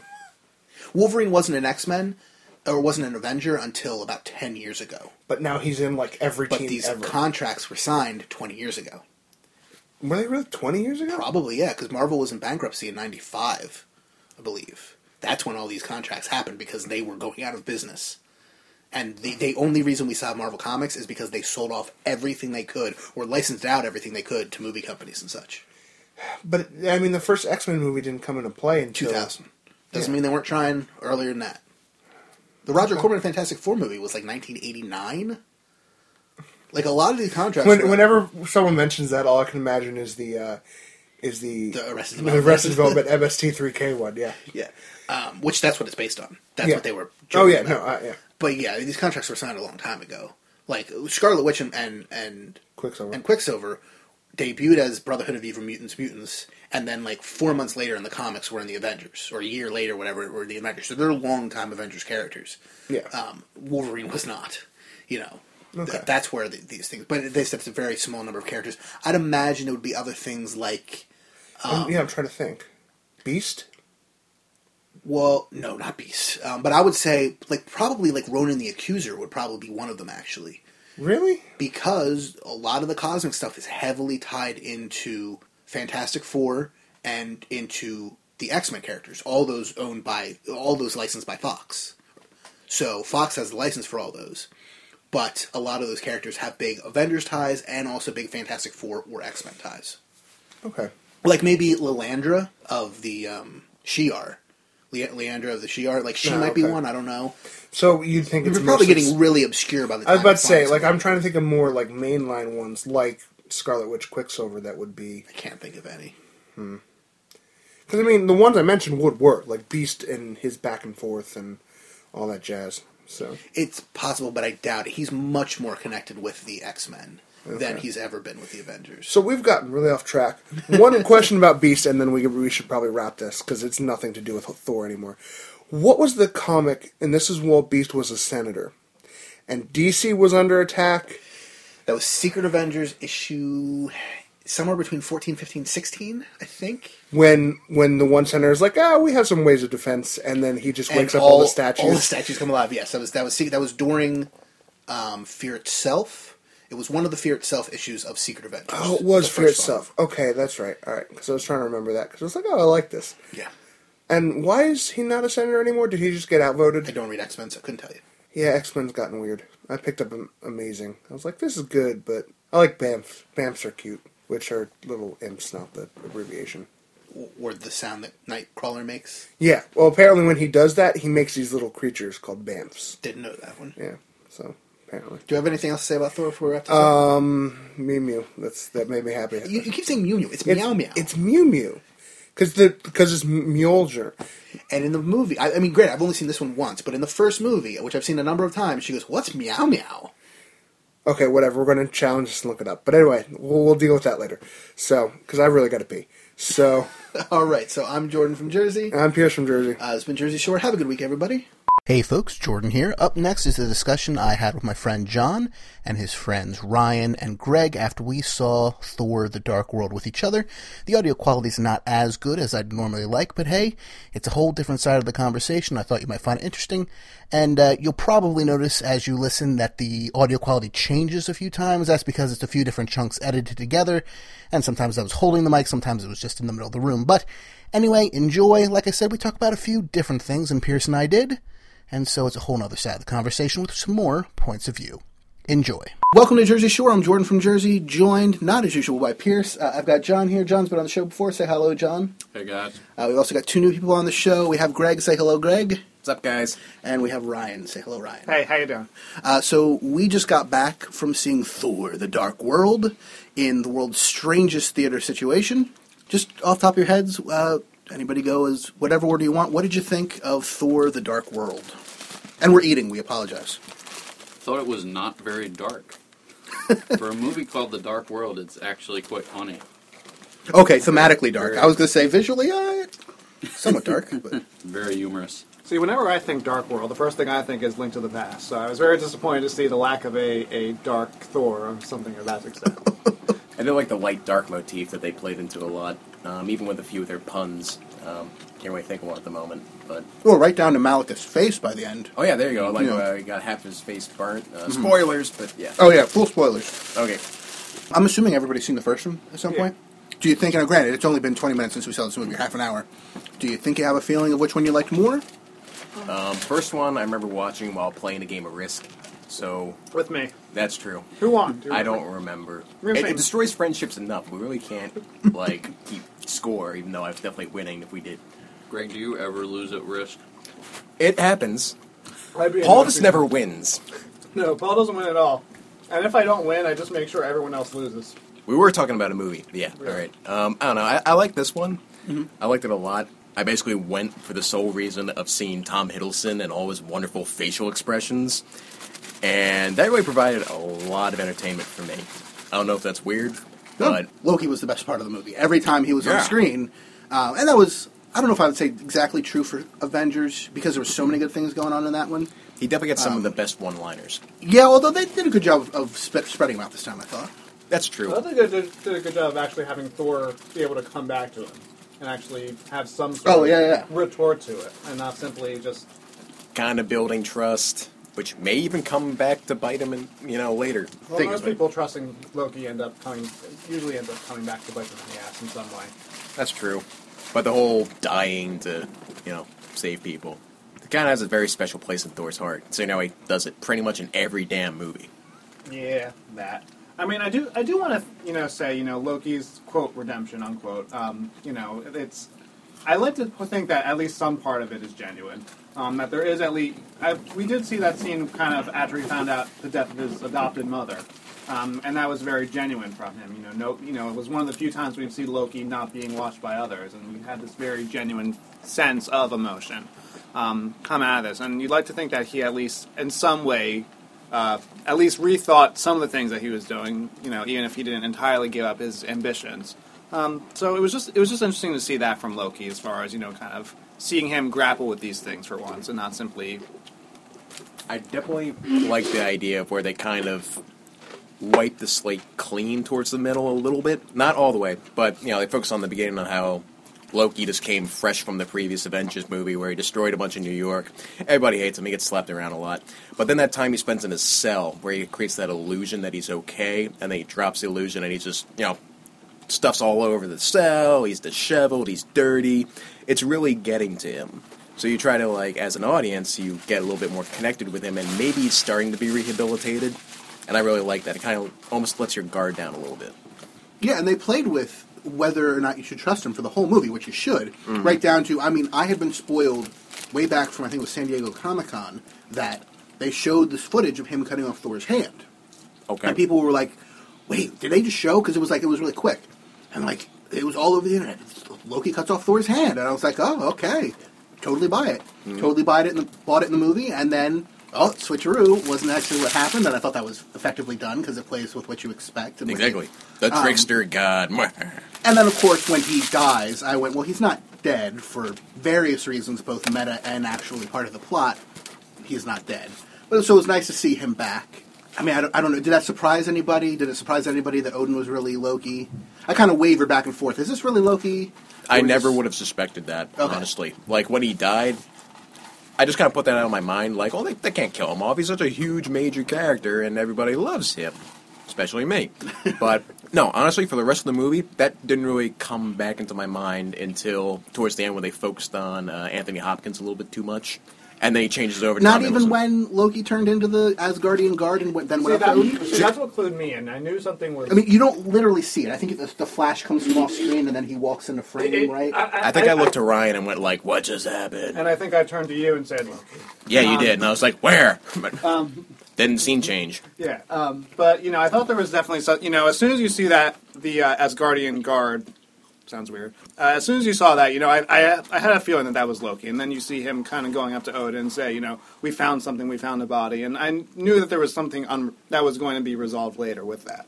Or some sort of surprise with that. So I definitely had a feeling that something was coming. I didn't know it was going to be completely him sort of taking over for Odin. But that, leaves open a lot of questions for, I guess... Is Odin dead? Yeah, what happens to Odin? Does he go back to Odin sleep again, or... Yeah. Or, Freya, surprisingly... dead. Yeah. I don't know how everybody says it. They said it a little bit differently in the movie than I'm used to hearing it. But Freda. I always said Frigga. The lady who Friday's named after. She dies. Wasn't really expecting that after she gets kind of an awesome battle sequence for an old lady, which, nothing against old ladies, but it was just surprising. He's also a god. Yes. That's true, but she's also a human actress. Okay. Who, there's certain things you expect or don't. Like, even Odin's old, and when he has a battle scene, it's him pointing a stick and trying not to fall over. He's earned that right. Yeah, oh yeah, don't get me wrong. It's Anthony Hopkins. He can do what he although, wants. not credited as Sir, interestingly enough. Just credited as Anthony Hopkins. I thought that was interesting. The Cap cameo. I had heard Cap cameo, and I'm thinking after the credits. Not expecting it there, with the Captain America theme and everything. It was the Alan Silvestri theme. At least according to the credits. I didn't just pick it out with my ear, but... Brother, would you rather talk about truth? I lost it. Truth, justice, and American... yeah. Yeah. We almost hear him say, God bless America, and then Thor cuts him off, which is... Yeah. I thought that was funny. Didn't expect that at all. In the Avengers costume, specifically. Now, granted, this was probably shot before they'd fully nailed down the Winter Soldier costume. We saw the Winter Soldier trailer before the movie and the Days of Future Past trailer. Had any of you guys seen those before? I saw the Captain America one. I hadn't seen the Days of Future Past one yet. Okay. It's interesting you bring up the Captain America one because you see him actually in several different suits within that trailer. Yes. Including the original one from the first Avenger. The World War II costume, the Super Soldier costume from the comics, and just street clothes. A lot of street clothes, actually, in that trailer. For both him and Black Widow and the Falcon. Well, I mean, certainly I think you're going to see within Captain America 2, and I know we're getting a little off topic with Thor 2, but certainly I think, you're going to see a lot of focus in Captain America 2 about him trying to adjust to the modern world. I mean, there was a lot, actually, from what I understand, filmed in the Avengers of that effect, but a lot of it was cut out. Yeah, a lot of it's on the Blu-ray, yeah. So I've seen some of it. I think you and I watched it, John. Yeah, I think we watched some stuff. It's good, but it would have felt out of place and overstuffed in that movie. You know what I mean? But, I mean, the Avengers was really Captain America's first kind of adventure, since waking up. And so I think now, now that, kind of the dust has cleared and things have sort of settled down and calmed down for him, we're going to see him attempt to adjust to the real world, or rather to the modern world. So you've seen the trailer before. Now we've all seen the trailer, whether or not you'd seen it before or not. Do any of you know the Winter Soldier storyline? I know a little bit. I know who the Winter Soldier is, so I won't That's know. what there is to know about the Winter Soldier storyline. Anybody else? No? Okay, cool. See, I'm interested to see the actual movie with people who don't know versus people like us who do know. Because it's fine either way. Because one way, I don't know who the villain is. The other way, you're like, I know who the villain is, but Cap doesn't. And that's going to be interesting, which is fun, without spoiling too much. So what about the Days of Future Past trailer? This is now the second time I've seen it. I've seen it once online and then once in theater. It doesn't do a lot for me, but I'm not a big X-Men guy. But I was a huge First Class person. So to now see those characters again, and it just seemed like a very maudlin trailer, I don't know. But everybody else I've talked to loved it, so I'm in the minority. I understand that. I always felt the great tragedy about the X-Men movies is that they were so phenomenally casted. Sir Patrick Stewart as Xavier, Ian McKellen as Magneto, even Hugh Jackman as Wolverine. I mean, I think they have. I mean, Storm aside, I mean, most of the cast is phenomenal. Oh, even she's an Academy Award winning actress. Yeah, multiple, I think. You wouldn't know it from watching the X-Men movies, but. But I feel like the story, X2 aside, most of the stories kind of fall flat. I mean, let's not even talk about X3. X2 aside, yeah. Okay, I thought you were saying they all work except for X2. I was like, no, and so I just felt there was a whole lot more they could do with it, especially the way they ended X3 and kill off everybody who means anything to anybody. But then I loved First Class too, and so I think Did you see the Wolverine? No, but because it does set up Future Past. I did see on YouTube the after credits scene, though, so I did see that. But I do love First Class too. So I think with Days of Future Past, you're going to see kind of an attempt to reconcile, basically, this awesome cast that we do have. Well, let's maybe change things around. I mean, you have time travel going on, and I don't know anything really about the Days of Future Past comic. I mean, I've read it. It's going to be very different. It has to be just due to what characters they have actually used in the past, and also the fact that Days of Future Past is like. It's been a while since I read it, but it's like part 2 in a 6-part major storyline the last years. So this is going to use some elements and be much simplified. And hopefully just simplify the X-Men movie continuity, which is already so confusing after just 6 or 7 movies. Yeah, and I hope that's what they try to do with it, at least reconcile all these movies and all these plot holes and stuff like that, and just kind of hand-wave it by saying time travel. Right. What everybody else think of those 2 trailers? First time I saw either of them. Okay. I am intrigued by Days of Future Past. Captain America, I probably would be more interested if I actually saw the first movie. First one's fun. I don't know. It's World War. It's a world. Do you ever see The Rocketeer? Yes. Same writer and director. I believe it's the same writer director. Ooh. Has the same feel. It's very much a World War II, not parody necessarily, but it's done in the style of a World War II type serial. Gotcha. So if you like The Rocketeer, you almost certainly like the first movie. Better get on that. What about you, John? I kind of felt the same way as you about the next X-Men film. The trailer wasn't really doing too much for me. In terms of Captain America, it's just I think it'll be different. It'll be a lot different in terms of setting and everything like that from the last one. Yeah, this one is directed by the Russo brothers, who are most known actually for the show Community. They do a lot of episodes of Community. Particularly like the genre parody episodes. And they're doing this one as a 70s/80s action thriller, like political, like almost a Jack Ryan movie, which is funny because we saw the new Jack Ryan trailer before Thor. Does that interest anybody? I don't know. Does anybody a Tom Clancy, Jack Ryan fan? I was a huge Tom Clancy fan when I was in middle school, and then you kind of grow out of it. Oddly, that's also when I was a fan of Tom Clancy. Very young. It's weird. Tom Clancy has a very strong influence on 13-year-olds. Not sure why exactly, but it wasn't. It seemed like an interesting movie, but it wasn't. It didn't do anything special for me. I mean, there's nothing I think that distinguished it from other kind of spy thrillers. Have you seen any of the other Jack Ryan movies throughout the years? Well, I saw the awful Sum of All Fears one. I mean, the only good thing about that was Morgan Freeman, but he makes most bad things better. Some of All Fears was the Ben Affleck one, right? Yes. Okay. I don't know if I've seen part of that. I've seen Clear and Present Danger a bunch of times, Patriot Games a bunch of times. I think I've only seen Hunt for Red October once, which is arguably the best one, so it's dumb that it's the one I've only seen once. I think those are all of them. Are there any other Jack Ryan movies? I'd almost argue that Air Force One is a Jack Ryan movie. It's just not called that. And also probably not very good, but I just like it for get off my plane. For Harrison Ford. I'm really hoping that there's a way to kind of reconcile all Harrison Ford movies within the same universe, where he is really playing the same character. I highly doubt it, but you never know. Indiana Jones series is really just Han Solo's dreams, always in Carbonite. Not his dreams, that's just his side career on the hunt. Good work. So what else about Thor? Was there anything anybody really didn't like out of the movie? Not particularly. I mean, I can only think of things that I really liked at the moment. Like even the elves, that whole elf race thing. I don't know why, but it looked really awesome. Not sure why. Remind me of Magic the Gathering. But, yeah, I can see that. I got a big Doctor Who vibe out of it, which is not entirely surprising given Christopher Eccleston as Malekith. Unrecognizable, practically, though. If I didn't know it was him, I wouldn't have known. But from the elves, the mask, I had the feeling of a Doctor Who type monster where in the beginning it looks goofy, and then you're like, oh, these are kind of scary, and then by the end you're kind of in the middle. It also has to do with like the whole, to me, the masking of identity thing. Yeah, there's no feature to them. You know, they're just this endless hordes, which is kind of cool. They're like the mannequins or whatever, kind of. Or Oh, I did think of something that I didn't really like. Okay, so something that you did not like. Yes.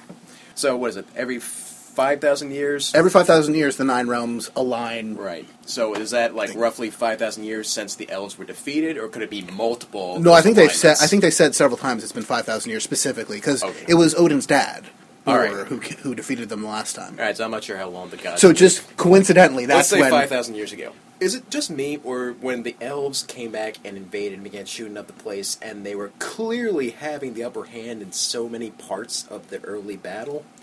They had the technology from 5,000 years ago. I don't know what the space-time is for gods, but shouldn't Asgard have upped their arsenal over 5,000 years to not be fighting immediately with swords and stuff in hallways? The elves came out with laser cannons. To be fair, though, grenades. they were still using those swords in 5,000 years ago. It's not like they had guns back then and went backwards. That's true. No, I see what you're saying, but they beat them last time with those same guns with swords. So I get what you're saying. It just didn't bother me. I don't know. Like I also kind of feel like from what little we've seen of the Asgardians, Odin at least, All right. they're very much in that mindset of, well, we won and we're right, so we never have to improve ever. Makes sense. And like Champs. not just in their electronics and stuff, but just in their I'm right. And you may have proved me wrong at the end of every single movie so far, but I'm still right. I'm still Odin. They have their points. I have an eye patch, so I'm automatically right. When you have an eye patch, you can. It might be Meanwhile, Nick Fury. Yeah, I want to see the scene where Odin that would goes- be good. I want to see the scene where Odin and Nick Fury come together and just talk about who has the better remaining eye. I almost feel like the scene would work best if they come into the same room and just glare at each other and never say anything. And it's just like it keeps single shots of their eyes. Like I don't know. That would. And maybe they go. Huh? I hope so. Back and forth. The thing that I don't get, though, is it was only, or at least they made it out to be just those two, elves that got away who... Well, there was a bunch of elves. It's just only two with faces. Mr. Echo from Lost and Doctor Who. The Doctor, rather. I did think of that in the beginning, too. I'm like, Because- he destroyed his race to blah, blah, blah. It's like, and if they're, locked away somewhere, I mean, how do all of a sudden all these elves appear to Space. invade out of nowhere? Well, I think they were all on that one ship, because he sent all the other ships crashing to Iceland. I don't know where it was supposed to be, in, I guess, whatever realm the Dark Elves are from, but it was Iceland in the real world. Yeah. He sent all of them there, but the one flew away. His ship flew away, and that was the one ship that attacked later. Yeah. I mean, you could make, going off Greg's comment about the lack of technological progress, you could make an argument that, that the Asgardians have been in peace for a long time. That they've kind of played this role as guardians in a sense, but they haven't necessarily been at war. But what about Thor going and, quelling all the rebellions in the wake of the whole... Yeah, Well, but all those situations, it was like the Empire versus the Ewoks, except the way it would logically go, in that... This is a fair point, but... I mean, we only see one uprising, but it looks like that was my big complaint, actually, was all the villains, big quotes on that, looked like a television version of the Star Wars Cantina scene. Like, they all had just, like, generic masks and kind of, like, Halloween costumes on. None of them really convinced me. And then Curse, Mr. Echo from Lost, once he takes the ether or whatever, he looks like a Power Rangers villain. He really did. Now... one of the better ones I've seen, and by the time he was like crushing Thor into the ground, I was like, I buy him.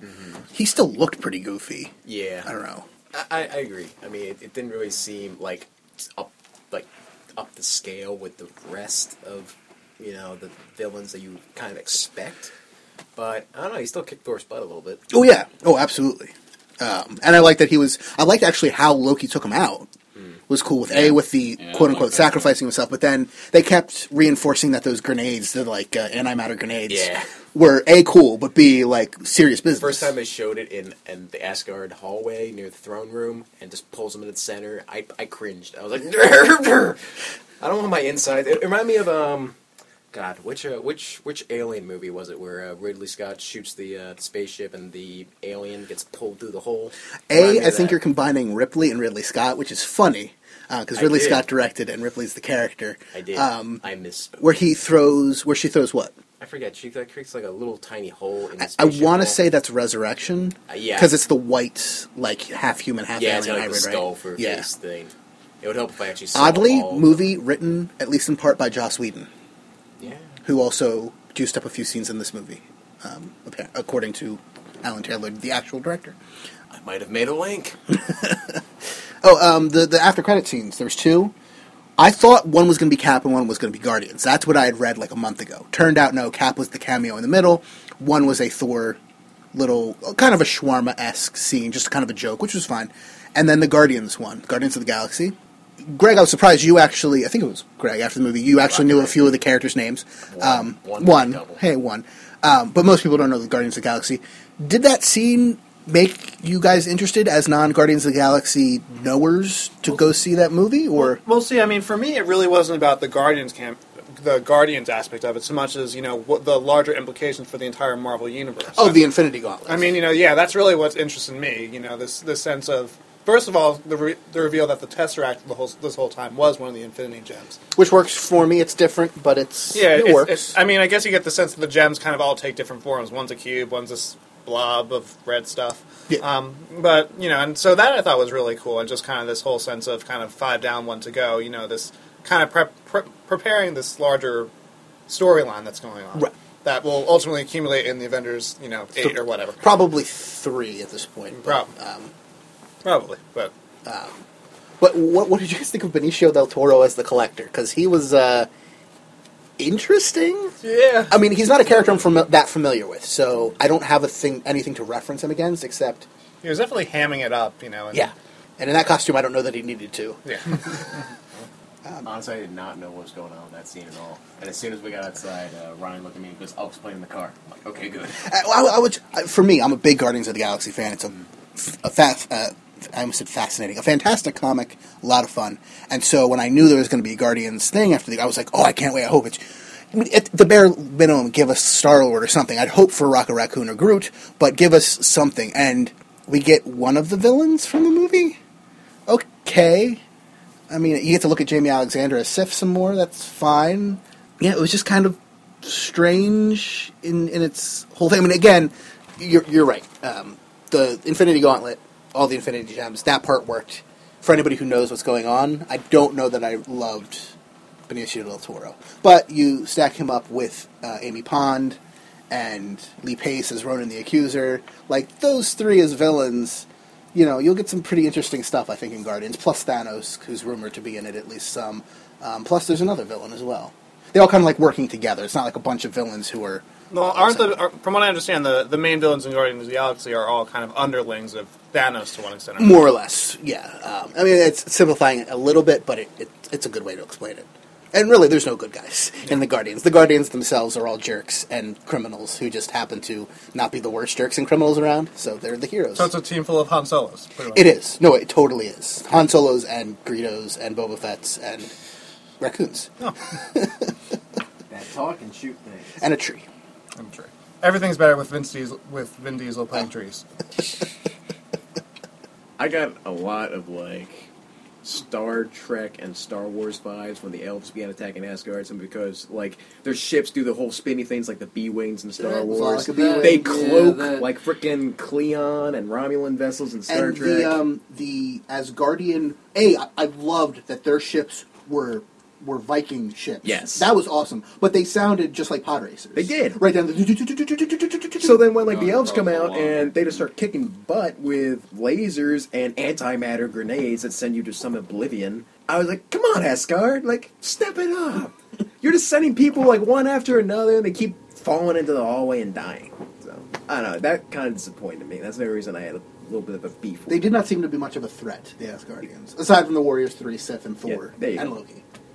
Well, I agree with Jordan in the sense that I think there is this mentality of, we are right. And it's not just, with their technology, it's their entire way of life that they feel is kind of superior. I mean, look at where human culture has gone in several thousand years. They haven't changed a bit because there's a sense of, well, we don't need to change. We're great where we are. They do update their helmets once every couple of years, though, apparently, because everybody was wearing a new helmet. Oh, okay. And much smaller this time, much smaller form factor. Heimdall's was much smaller. Odin's was way different, but that could have been just like his morning helmet for when Frey died. This is my Tuesday helmet. Well, I mean, he does have like different eye patches, like one for war and one for regular days. Because the helmet he had in the first movie, I don't know if he ever wears it, but they did make one, is a combination of the Thor and Loki helmets, where it's got the wings, but it's also got the horns. And this was similar to that, but also smaller form factor again. Thor's helmet, again, doesn't show up. He wore it for about 2 minutes in the first movie. Yeah. No Loki helmet, but he wore that a lot in the Avengers. Yeah. I got sick of it after a while. Plus, why would he have I think a Tom helmet? Hiddleston got sick of it. Hey, it's going to kill your neck, right? Probably. Even if it's made of like aluminum, just wearing that all day and it catches the wind or whatever. Wait, didn't he wear it at that one point where he was walking along, switching into all the different forms? I think he Loki, he might have actually. I don't. It may have happened right before he switched into Captain America as he's walking It along. may have been when he I turned feel Thor like- into Sif. Could be. I think it was along those lines where he briefly switched into that form and then he proceeded to switch into like several other things. That may be. I don't remember fully. Oh, by the way, Sif. I mean, even if there wasn't the rumors that WB is trying, or that DC is trying to get her to be Wonder Woman, she looks like Wonder Woman in this movie. She really does. I mean, I wish they would give her more to do. They keep saying that there may even be a Sif spin-off film, but she's in the movie for all of about 4 minutes. But I like all 4 of those minutes. Yeah, she's there to kind of glare at Jane and to make you aware that there is a love triangle going on, even if Thor isn't aware of it. Yes, yeah. And that's it. And then once the triangle has been sort of established as, no, it is Thor and Jane, then Sif kind of just goes away. You know what I really did like, that Sif related, that I had not expected in the movie, but really enjoyed as it went along, was their whole secret council meeting, with robes and everything, but where it was the getting the band together, we're going to rob a bank type scene, and then it kept cutting back and forth to like before and after things. I loved that. Yeah. Didn't expect it in this movie at all, but it worked. And then the running joke of everybody's going to kill Loki. It's Yeah. pretty funny. Apparently there's going to be a line. Yeah, I like that. It also left me thinking that towards the end of the credits, I'm like, okay, so treason, all the best warriors in Asgard. Now what happens? Slap on the wrist? What goes on? I mean, that's the thing. Like, you figure... Well, it's weird, though, because we don't know what happened to Odin. That's true. So if Odin's alive versus if it's Loki as Odin, like... maybe he's incapacitated somewhere, we don't know.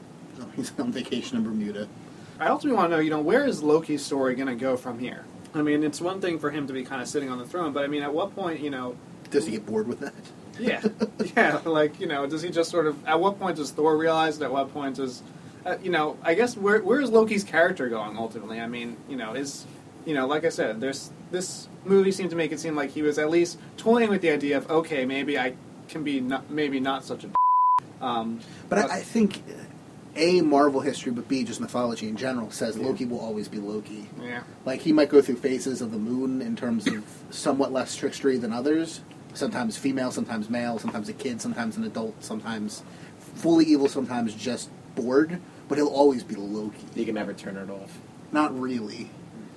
The way Loki explains it in Young Avengers in a recent issue, this is when Loki's in his kid form, but he's talked to a bunch of other teenage heroes, and none of them trust him. And he's like, okay, hold on a second.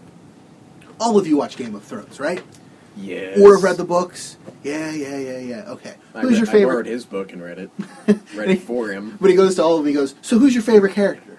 Everybody replies Tyrion, and he goes, and then it cuts back to him, he goes, I'm Tyrion! Why do none of you understand this? And I was like, that's a pretty good way to explain it. Although he's more of the bald eunuch spider. Fairies? Varys, yeah.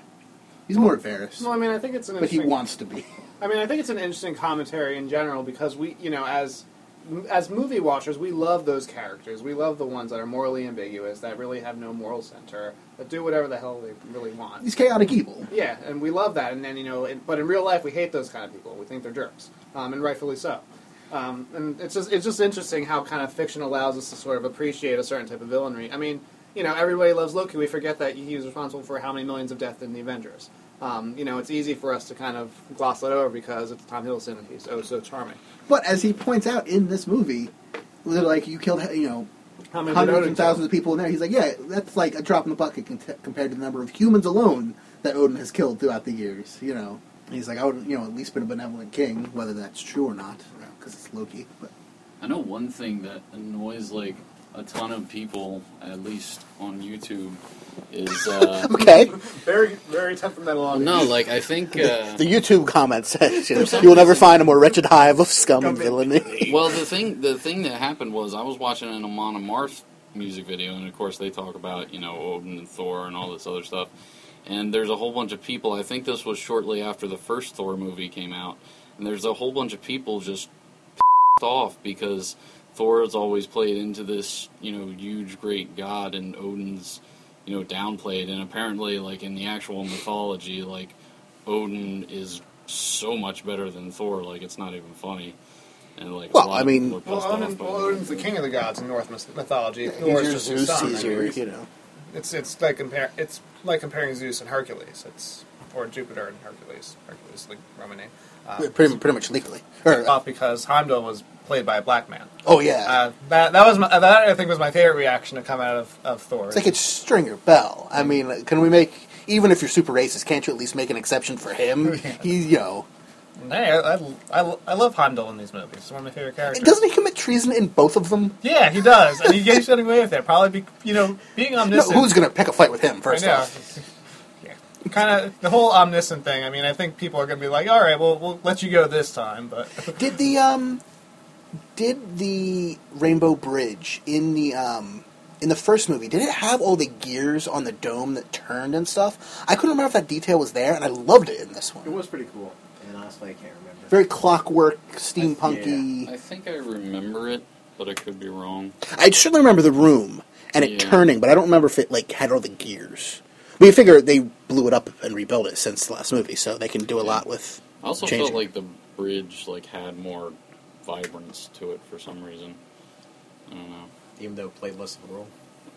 Yeah. I was waiting for when the ship crashed into it, when Heimdall. Hey, first off, he takes down a spaceship on his own, awesome. With daggers. But I was waiting for it to break again and him just be like, oh, not again. But no, they didn't go that route, which was funny. kind of like Asgard's version of Helicarrier. Willy. Oh yeah, or the Helicarrier, which always goes down. Apparently, 2 go down at least in the second Cap movie, from the trailer. Including number 42, which, as Greg pointed out, not not a mistake. Yeah. No, it's Everything is numbered 42. Does anybody have anything else to add, or I'll shut this down? All right. Thank you guys for joining us, and have a good week, everybody. Thank you. Thanks for listening to Jersey Shore. You can contact us at jordan@legionofdudes.com. That's JORDAN @legionofdudes.com, or follow me on Twitter @JordanFRMJersey.